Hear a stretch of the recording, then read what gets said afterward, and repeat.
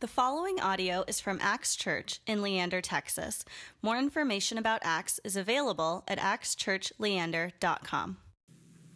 Now, if you worship here regularly, you might be thinking, oh, well, hey, Packers play at noon today, and so Pastor Gabe's going to have a really short sermon. Joke's on you. I have a meeting after this, so I have to miss the game anyway. So we're just going all day, baby. All right. So I'm just kidding. It won't be that long. All right. So we're in the story. We've been in this series for like the better part of a year. And what we're doing in the story is we're going through the entire narrative of the Bible. We're looking at who is God? What did he do? What did he make? What's his plan? What's the overall narrative of Scripture? What do we see throughout God's Word? And so we're doing that through the story, and kind of serving as an outline for us is this book called The Story, which is really just the Bible summarized. We have copies for sale, $5 if you'd like. You can talk to Sandy in our entranceway. Just ask for a nice lady, and she'll find you. We're in chapter 24 if you're following along, and really where we're at in the story of God as he relates to his people is this. Jesus is here. We're in the New Testament, second part of the Bible. Jesus is here, and he's here to fix that which is broken and sinful and dark in this world, and he comes to bring light and healing and hope. And so that's why he's here. And so last week, we looked at how specifically he said his message is that anyone who believes in him would have eternal life. That is, that they'd have eternal life, which means, of course, that we have hope for a future, for sure, but what we're asking today actually is kind of a natural progression from that. So if Jesus says, hey, you believe in me, you have eternal life, that's great, that's hope for a future, but what does that mean for us today? Like, what does it mean for us to live into that eternal life right now? Well, that's what we get at in our text for this morning. In the beginning of Jesus' Sermon on the Mount, he tells us what the church has traditionally called the Beatitudes, right? The Beatitudes. And we're going to unpack those, but before we get there, I just kind of want to set the table for us a little bit.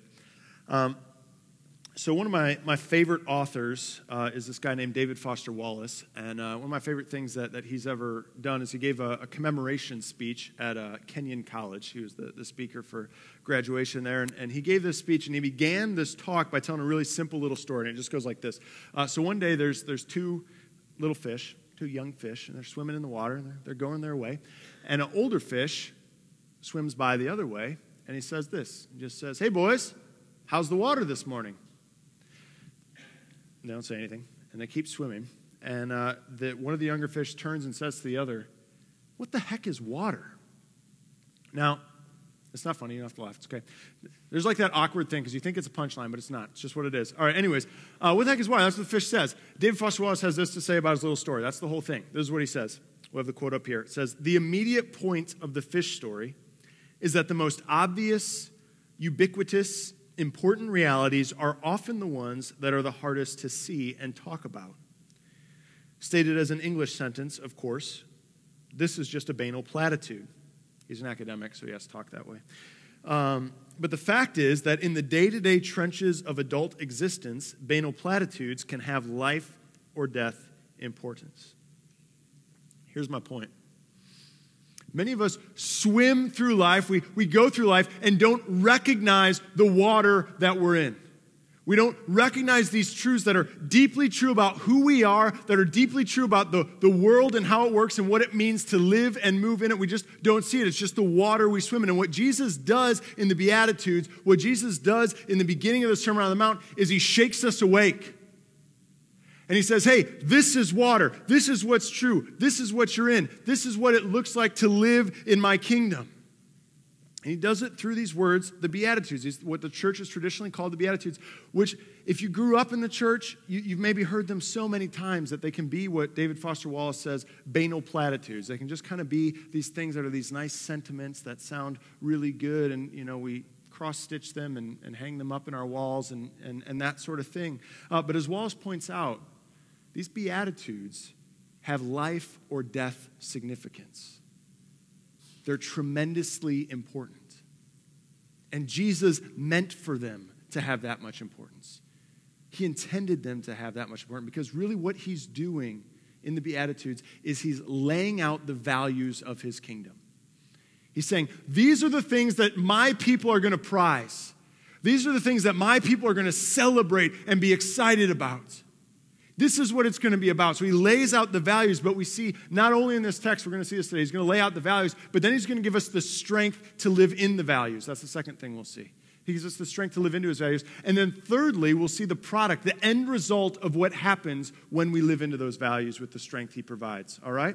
So values of his kingdom, the strength to live into those values. And then thirdly, we'll see the product of what happens.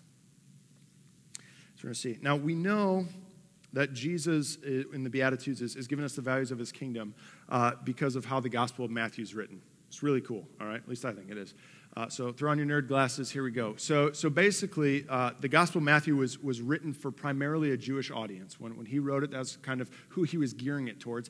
And so everything in the Gospel of Matthew is really aimed at telling the Jewish people, like, hey, this is the promised Messiah from the Old Testament. This is the guy that God has said he's going to send for the last thousands of years. He said, this is the guy, this is the guy. And Matthew's trying to make clear, like, this is the Messiah. He is here. He has shown up. He is the fulfillment of all the prophecies. And one in particular that Matthew really emphasizes is a prophecy in Deuteronomy 18.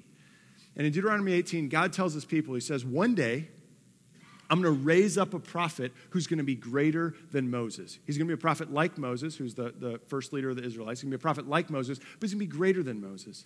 And so really in the first 5 chapters of Matthew, we see what Matthew's doing, the way he's structured his gospel literarily, is he's showing us a parallel between Moses and Jesus.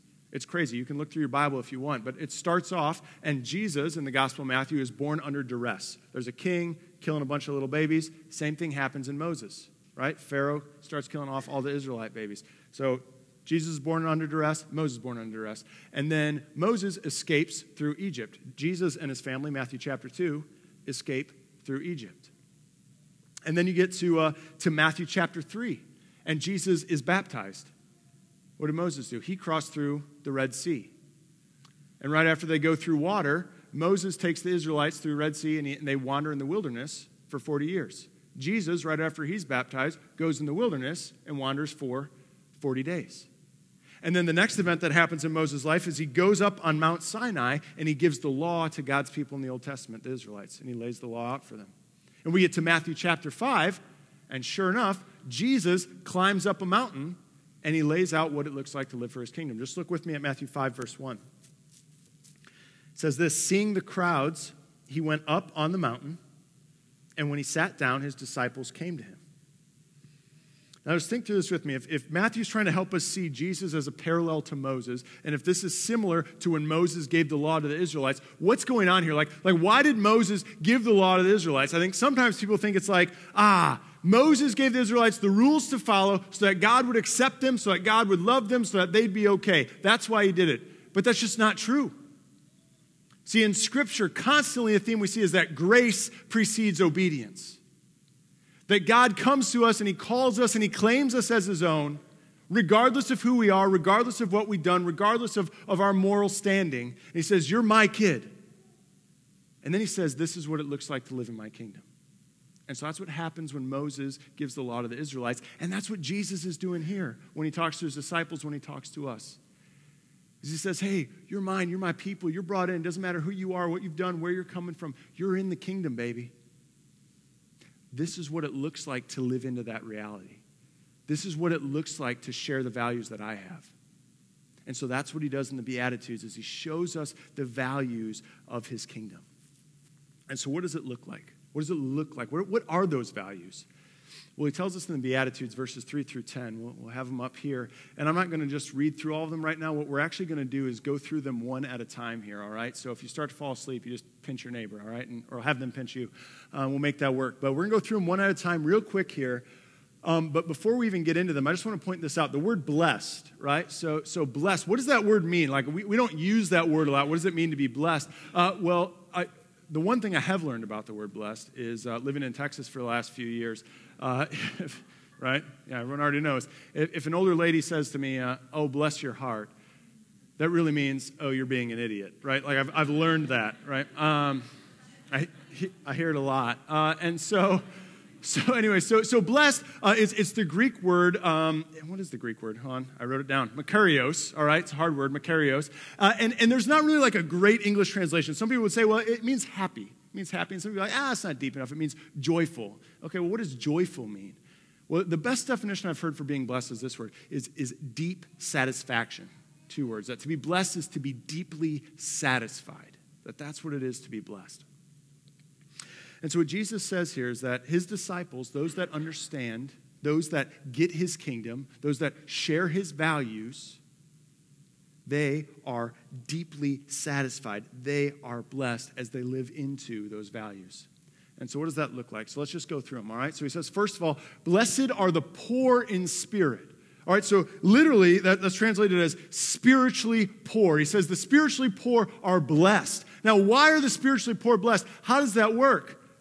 Well, we actually talked about this last week. See, the only way we get to God, the only way we connect to him is when we recognize that we don't have it in us. That spiritually, you can't fix you. That spiritually, you're dead before God. And it's only when you're in that poverty of spirit that you learn to cling to the grace of Jesus. That you recognize what he's done for you. That you find hope in him. And so we're called to be poor in the spirit. When that happens, we're blessed. And see, recognize how important that is, because so often we're not poor in spirit, we're middle class in spirit. Right? We're middle class in spirit. I did my work, I pulled myself up by my bootstraps, and now I get what's coming to me. And that's how we relate to God. Say, God, I did this, I followed your rules, I did your things, I said my prayers, why don't you like me, why don't you love me, why don't you accept me because of my performance? That's middle class in spirit. Jesus says, no, you got to be poor in spirit. You got to see that you need my grace. That apart from me, you're not in a great place. You got to be poor in spirit. Next, he says, blessed are those who mourn, for they shall be comforted. Mourn. So mourn over what, right? Well, first of all, mourn over death for sure, and then we're comforted because we know we have hope of eternity. But I think there's something else going on here. I think when Jesus talks about blessed are those who mourn, it's mourning over the sake of the world. Mourning over the brokenness we see around us, mourning over the tragedies that surround us day in and day out. The great reformer Martin Luther, when he translated this passage from the Greek to the German so that people could understand it, he used this really weird word. Here we go. Try number 2. Leidtragen. It's beautiful language. Leidtragen. And it literally means sorrow-bearing. Sorrow-bearing. So his understanding was this. Hey, blessed are those who bear the sorrows of the world, who feel the pain of the world deep within their bones. He says, blessed are those people, for they will be comforted. Blessed are the meek, for they shall inherit the earth. Meek. That's not a word we use a lot. There's a reason for that. What does it mean to be meek? There's a reason we don't use it a lot. Okay, get ready, America. To be meek is this, is to renounce your own rights, I know, for the sake of the other. That's what it is. To be meek is to be in a position of maybe power, a position where you actually earn something, where you actually deserve something. And you say, I'm not going to take it. I'm going to let someone else have it. I'm not going to take this good thing that's coming for me for the sake of someone else. That's what it is to be meek, to renounce your own rights for the sake of the other. So, for example, I heard a story once of a guy who went to visit Mother Teresa in Calcutta. And he went to visit her, and he shows up, and he meets Mother Teresa, and the first thing he notices is that her feet were just gross. Like, he's like, man, Mother Teresa, like, wow, your feet, they're just deformed, like, they're dirty, they just look awful. And, not wanting to insult Mother Teresa, he asked some of the other nuns, and he says, hey, what's the deal? What's going on with this lady's feet? And they said, oh, yeah, that. So this is what happens. Throughout the years, as Mother Teresa's been running this home for the dying, people would donate used shoes for people to wear. And what Mother Teresa does is whenever a new donation comes in, she takes all of the shoes and she sorts through them and she finds the absolute worst pair and she takes them for herself and she wears them so that no one else has to. And over the years, what that's done is deform her feet. That's meek, right? That's meek. That's saying, hey, this could be mine. This is rightfully mine. Like, I'm running this show here, but I'm giving it up for the sake of the other. I'm not going to be imposed upon. I'm not going to demand my rights. I could really be offended, but instead, I'm letting go of that for the sake of other people, for the benefit of others. That's meek. Now, understand, by the way, the irony of what Jesus is saying here. I just love it. He said, blessed are the meek, right? Blessed are those who don't claim what's theirs, who don't claim their piece of the pie, who aren't power hungry. Why? For they shall inherit the earth, right? Those that don't seek to claim the earth end up getting the earth. It's beautiful, beautiful irony that he does here. All right, next one. Blessed are those who hunger and thirst for righteousness, What is righteousness? Well, righteousness is to be in a right relationship with an object. And in particular, what Jesus is referencing here is a right relationship with God and a right relationship with people. That we want to be in a right standing before God, and we want to be in a right relationship with other people. And Jesus says, the number one value, one of the number one values in my kingdom is seeking for deeper intimacy with God, is seeking to know him more, is seeking to be closer and closer to him every day of your life, is seeking to be in the rightest relationship you can be with him, and then seeking to live in love towards other people, wanting that to grow more and more. He says, if you crave that, if you hunger and thirst after that sort of living, after that sort of life, he says you're going to be satisfied. You're going to be filled. Next one, he says, blessed are the merciful, for they shall be shown mercy. If you go to the next slide for me, brother. They shall receive mercy. All right, now merciful, these are people that are not turned in on themselves, but they're turned out. And in particular, the idea of mercy is caring for someone who is less fortunate than you. It kind of carries that connotation with it. It's not just kind of generic being nice to everybody. It's specifically caring for those less fortunate for you. And so he says, blessed are those who do that. My boy Dietrich Bonhoeffer puts it like this. We'll have the quote up on the screen. It says this, speaking about the merciful, he says, they have an irresistible love for the downtrodden, the sick, the wretched, the wronged, the outcast, and all who are tortured with anxiety. They go out and seek all who are enmeshed in the toils of sin and guilt. No distress is too great, no sin too appalling for their pity.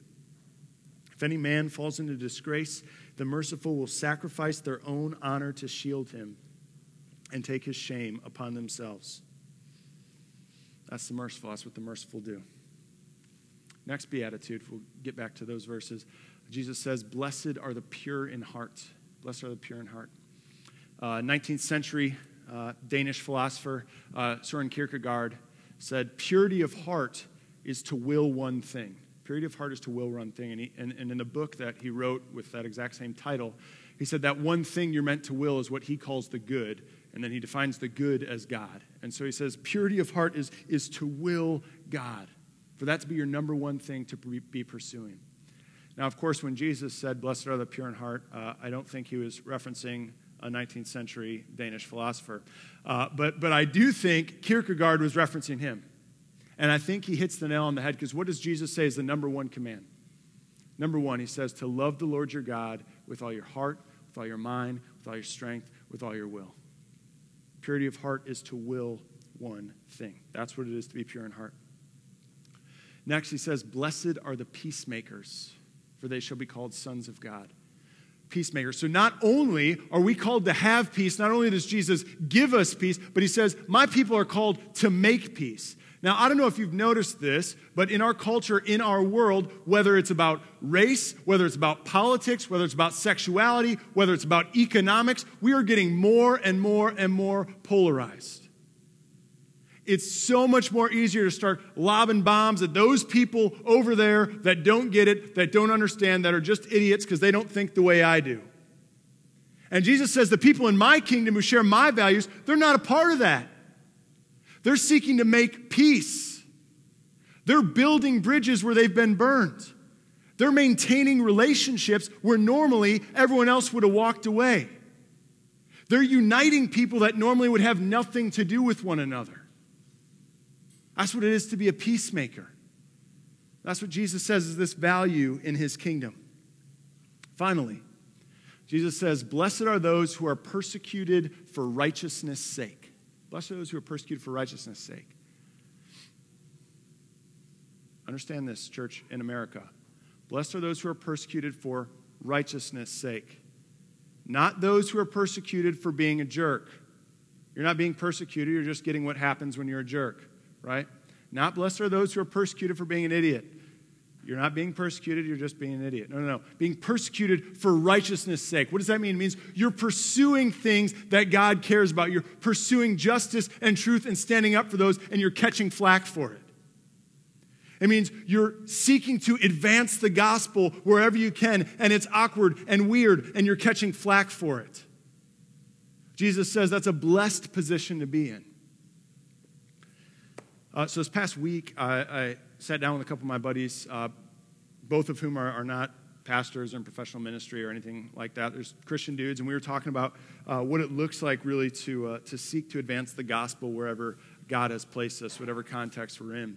And my one friend, he just said, man, Gabe, like, I got all these friends around me, I got these people around me at work and whatever, and I feel like, I talk to them about Jesus, and I try to tell them about the Lord. They don't know Jesus. They're not really part of this whole Christianity thing, and I just try to share the gospel with them.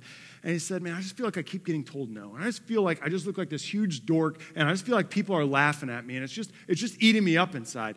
And my other buddy who's sitting here, he goes, awesome, bro. Like, that's what it's about, right? He says, that's what we signed up for. That's how this works. That's how you know you're doing something right. You're catching some heat for it. It's a good thing. Blessed are those who are persecuted for righteousness' sake. And so there you have it, all right? We just went through the Beatitudes, these values in Jesus' kingdom. Now, I don't know about you, but I look at that list, I look at the Beatitudes, and I think, dude, I'm not sure I'm really living into those too well, right? Like poor in spirit, that seems kind of like the gimme. But truth be told, I'm oftentimes middle class in spirit, and I get self-righteous and that sort of thing. And meek, I don't know that I'm really giving up my rights for the sake of others. And I mean, come on, Gabe, you referenced Mother Teresa. I'm not living up to that. Like, come on, like, don't you just want to ask Jesus, like, who could possibly live up to these values? How could you possibly ask us to do this? We can't live into them. We can't embody them perfectly. What's the deal? Why would he ask us to do something we can't do? Point 2. Jesus tells us where the strength to live into these values comes from. He hints at it. He shows it to us. Look with me at verse 11. He says this, blessed are you when others revile you and persecute you and utter all kinds of evil against you falsely on my account. There it is. That's keywords. On my account. On my account. See, unlike a democracy, the strength of a kingdom is not found in the people. The strength of a kingdom is found in the king and what the king does. And so understand what Jesus does here. All these values he's espousing that he's throwing out there, he's living into them. He's embodying them perfectly. Right? I mean, just think through it with me. Think through the life of Jesus with me. So, blessed are the poor in spirit. When was Jesus poor in spirit? He's in the garden. He's about to go to the cross. Says, God, I don't want to do this. But not my will, but yours be done. You're going to have to take me there. Blessed are those who mourn. There's this point in the Gospels where Jesus comes up to the city of Jerusalem, and it says he starts weeping. It says he's moved with compassion because the people are like sheep without a shepherd. Blessed are the meek. Does Jesus have that one covered? I don't know. He's Son of the eternal God, creator of the universe, leaves all of that to be born as a little baby in a manger, surrounded by animals, and he does all of that for the sake of the world, gives up his rights for the sake of others. Blessed are those who hunger and thirst for righteousness. I think we can just put a check mark by that one. Merciful.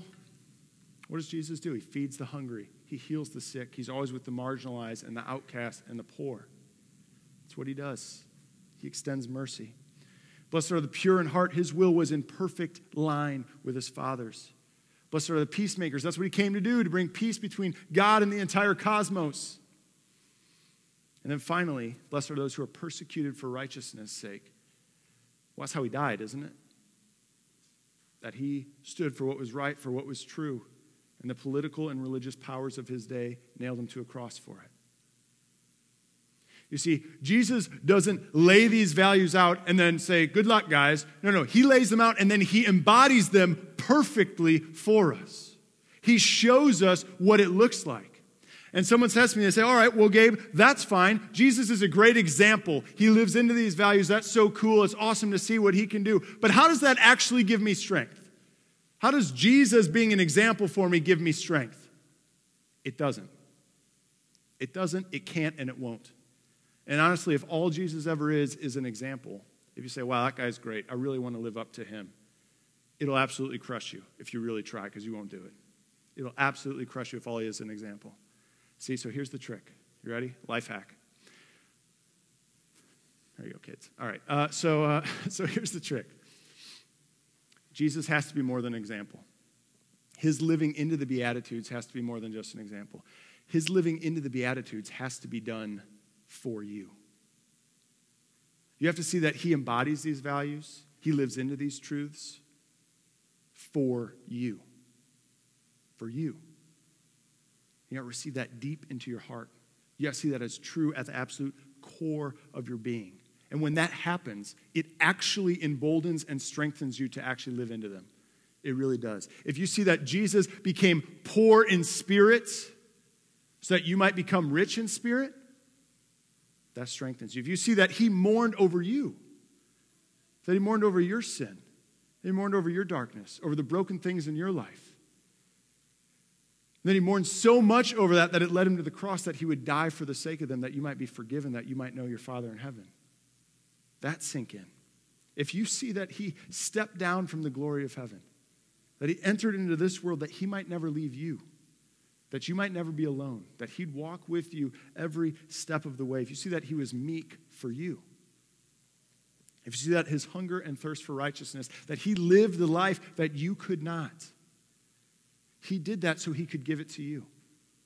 So you could say, hey, your brokenness, your darkness, your sin, I'll take that. You take my righteousness. You take my perfection. You stand before your Father, holy and dearly loved. You see, he did that for you. If you see that his mercy was for you, that he reached down to get you, to help you. If you see that he fulfilled the will of his Father perfectly and he said, hey, I'll take your impure heart. You take my pure heart. You're good to go. You see, he did that for you. You see, he came to bring you peace with God and bring peace in your spirit. And if you see that ultimately he was persecuted for true righteousness' sake, that he was crushed by his enemies, nailed to a cross, so that you could be forgiven, so that you could be healed, so that you could be loved both now and forever. If you see that for the joy set before him, he endured the cross for you. See, if you get that, if that sinks deep into who you are, baby, you got strength for days. Strength for days, right? So for example, you don't need to be middle class in spirit. You can be poor in spirit because you know you've got a Savior. And you can be merciful because you know how much mercy you've been given. And you can be meek. You can give up your rights. You don't need to have any claim for power. You don't need to be power hungry. The King of the universe says he's with you. You're good to go. See, man, it's strength for days if you see that Jesus embodies the Beatitudes for you. That it's for you. Did you get that? I mean, we can go on and on with that. See, once the gospel penetrates into your heart, when what Jesus has done for you is at the core of your being, is that real for you? Then you'll find yourself living into these values. You really will. It happens. I've seen it happen. It's incredible. And so that's why Jesus concludes his sermon here by saying, hey, here's the values. Here's the strength to live into the values. This is what happens when you do that. And he shows us in these next few verses. He says, you become part of a community in which you are salt and light. Salt and light. And truth be told, I don't have time to go into salt and light this morning. But if you, I literally preached on this set of passages at Acts Antioch, our evening worship service last week. And so if you're a glutton for punishment, you can look that up on the podcast and you can listen to it if you want to. But he says you're salt and light, that's the product, that you become a part of a people that's salt and light as you embody the Beatitudes. And so real quick, what does salt do? It preserves that which is good. And what does light do? It exposes that which is dark. And so Jesus said, by my strength, you start to embody these Beatitudes. What you're going to be doing is preserving that which is good in the world and exposing that which is dark in the world. And you'll be a part of a community that's doing that. And that's what happens. And the world needs that. The world needs the church to be salt and light. It needs us to preserve that which is good and expose that which is dark. It needs us to embody the Beatitudes. And I say all this, and I know there's people that say, bro, hold on. Like, that's all well and good. These values are very nice, and I'm sure the gospel strengthens us living into them. But, like, I've grown up in the church, or maybe I haven't. I've just known some Christians, and I'm not seeing that happen. I'm not seeing people embody that. I'm not seeing these things lived out. Let me say this, if that's you. Be patient. Like crazy patient. Because spiritual maturity, spiritual growth takes a long, long time. It's a long game, man. I wish it happened overnight. Make my job super easy, man. My ROI, my metrics would be awesome, right? But it just doesn't happen overnight. It's not how it works. And so we got to be patient with one another. We got to bear with one another. We got to let people mature and grow into these beatitudes, grow into these values. But let me also say, it does happen when people live into these values, and we just got to celebrate it. We got to recognize it and celebrate it. And so I just want to take a moment as we close and just kind of point out where that's happened, at least for me recently. But let me just preface it by saying this. When you're in seminary, this just happens. When you're in seminary, you sort of start to dream because all right, you're locked in. Like with seminary degree, you don't do anything else but be a pastor. It's not like, well, I'll try engineering. It just doesn't work that way, right? And so you're locked in. And so you start dreaming like, all right, man, where's God going to send me? Who's the people he's going to call me to serve? What's that going to look like? And honestly, you start dreaming of these things. You start to imagine this like perfect community where the people in a church really love one another. And not only do they love one another, they love the people outside their church. And they love the poor. And then, on top of that, they're just like super evangelistic. Like they just love talking about Jesus. And they're sharing their faith with their friends all the time. And then they pray every day. And my goodness, they read their Bibles every day. They're Bible scholars, and they fast on Fridays, and it's just incredible. And they love to volunteer on Sundays. You don't gotta drag people kicking and screaming. You just got this list that's so long of everyone who wants to serve on a Sunday. That's the dream. And then you hit reality, right? And you meet real people. And you find out that no church is perfect. No church is like that, not even ours. And we have the best church in the entire universe. So if we're not there, who is, right? No person is like that. Even good old Pastor Gabe. But if you look for them, there's these incredibly beautiful moments where God's people truly embody his values. There's incredibly beautiful moments where God's people show us what it looks like to be salt and light, to live into the beatitudes of Jesus' kingdom. So I just want to share one recently. So I was at our management team meeting last month, and our management team is kind of the leaders in our church that really run the business end of things, so the finances and our polity and our systems and structures, so like all the boring stuff. And so I'm at the meeting and was not expecting to see the Beatitudes embodied, but sure enough they were. We started going through our agenda, and so the first thing on the agenda came up, and it was this. Our neighbors next door, Style Salon, just asked that we not fill up all the parking spaces in the parking lot. And I was like, oh man, we paid so much money. I want to figure out signage. I want to do that. I want to make this work. I was just real grumpy about it. And our management team was like, just calm down, all right? Like, they asked, we want to be good neighbors. We want to love the people next door to us. Let's get some signs. Let's see what else we can do to bless our neighbors next door to us. What's that called? It's called being meek. It's called giving up your rights for the sake of others, right? Next item on our agenda was this. We are filling up the parking lot anyways, so maybe we could have those who serve park at the post office and walk here. Peacemakers. Next order of business was how can we help our owner of this building fill the space where his grocery store used to be? It's to strengthen our community, to help people out. Blessed are the pure in heart. Next order of business was we just received a large donation of food to the church. And it was like, well, what are we going to do with this? And our management team was like, well, why don't we give it to one of our food pantries so that they can better distribute it than we ever could and help people in need. Blessed are the merciful. Next order of business was a new local church planter contacted me and said, hey, we're trying to start a new church. We're trying to spread the gospel in this city. And we don't have a trailer to haul our stuff around. And our management team said, oh, well, why don't we just let them use our trailer? No brainer, right? Blessed are those who hunger and thirst for righteousness. And so I remember, like, this conversation is happening. It's all these little things that are just sort of piling up. And I wasn't really a part of it because I'm not that pious, and so I'm just kind of sitting there and watching them be good people. And it's like, is the most incredible thing. And I remember, like, I looked up, and Pastor Barrett, who's another pastor here, he was kind of misty, and he's not here so I can say that. And I'll admit it, I was a little misty in the eyes. We're like, oh, this is beautiful. And the management team was like, what is wrong with you guys? We're like, you don't understand. Like this is the dream. Like these sort of conversations where God's people are really not thinking of themselves, not turning inwards, but thinking, how can we embody the values that Jesus has called us to? Man, in simple, everyday ways like this, it's just the most beautiful thing in the world when we're salt and when we're light. And so we need to look for those moments. We need to celebrate those moments and be patient with one another in the meantime. Let me just say this for you personally, though, as you go from this place today. May the good news of what Jesus Christ has done for you, May that give you strength to live into his kingdom. May that give you strength to embody the values he's called us to. We pray this all in Jesus' name.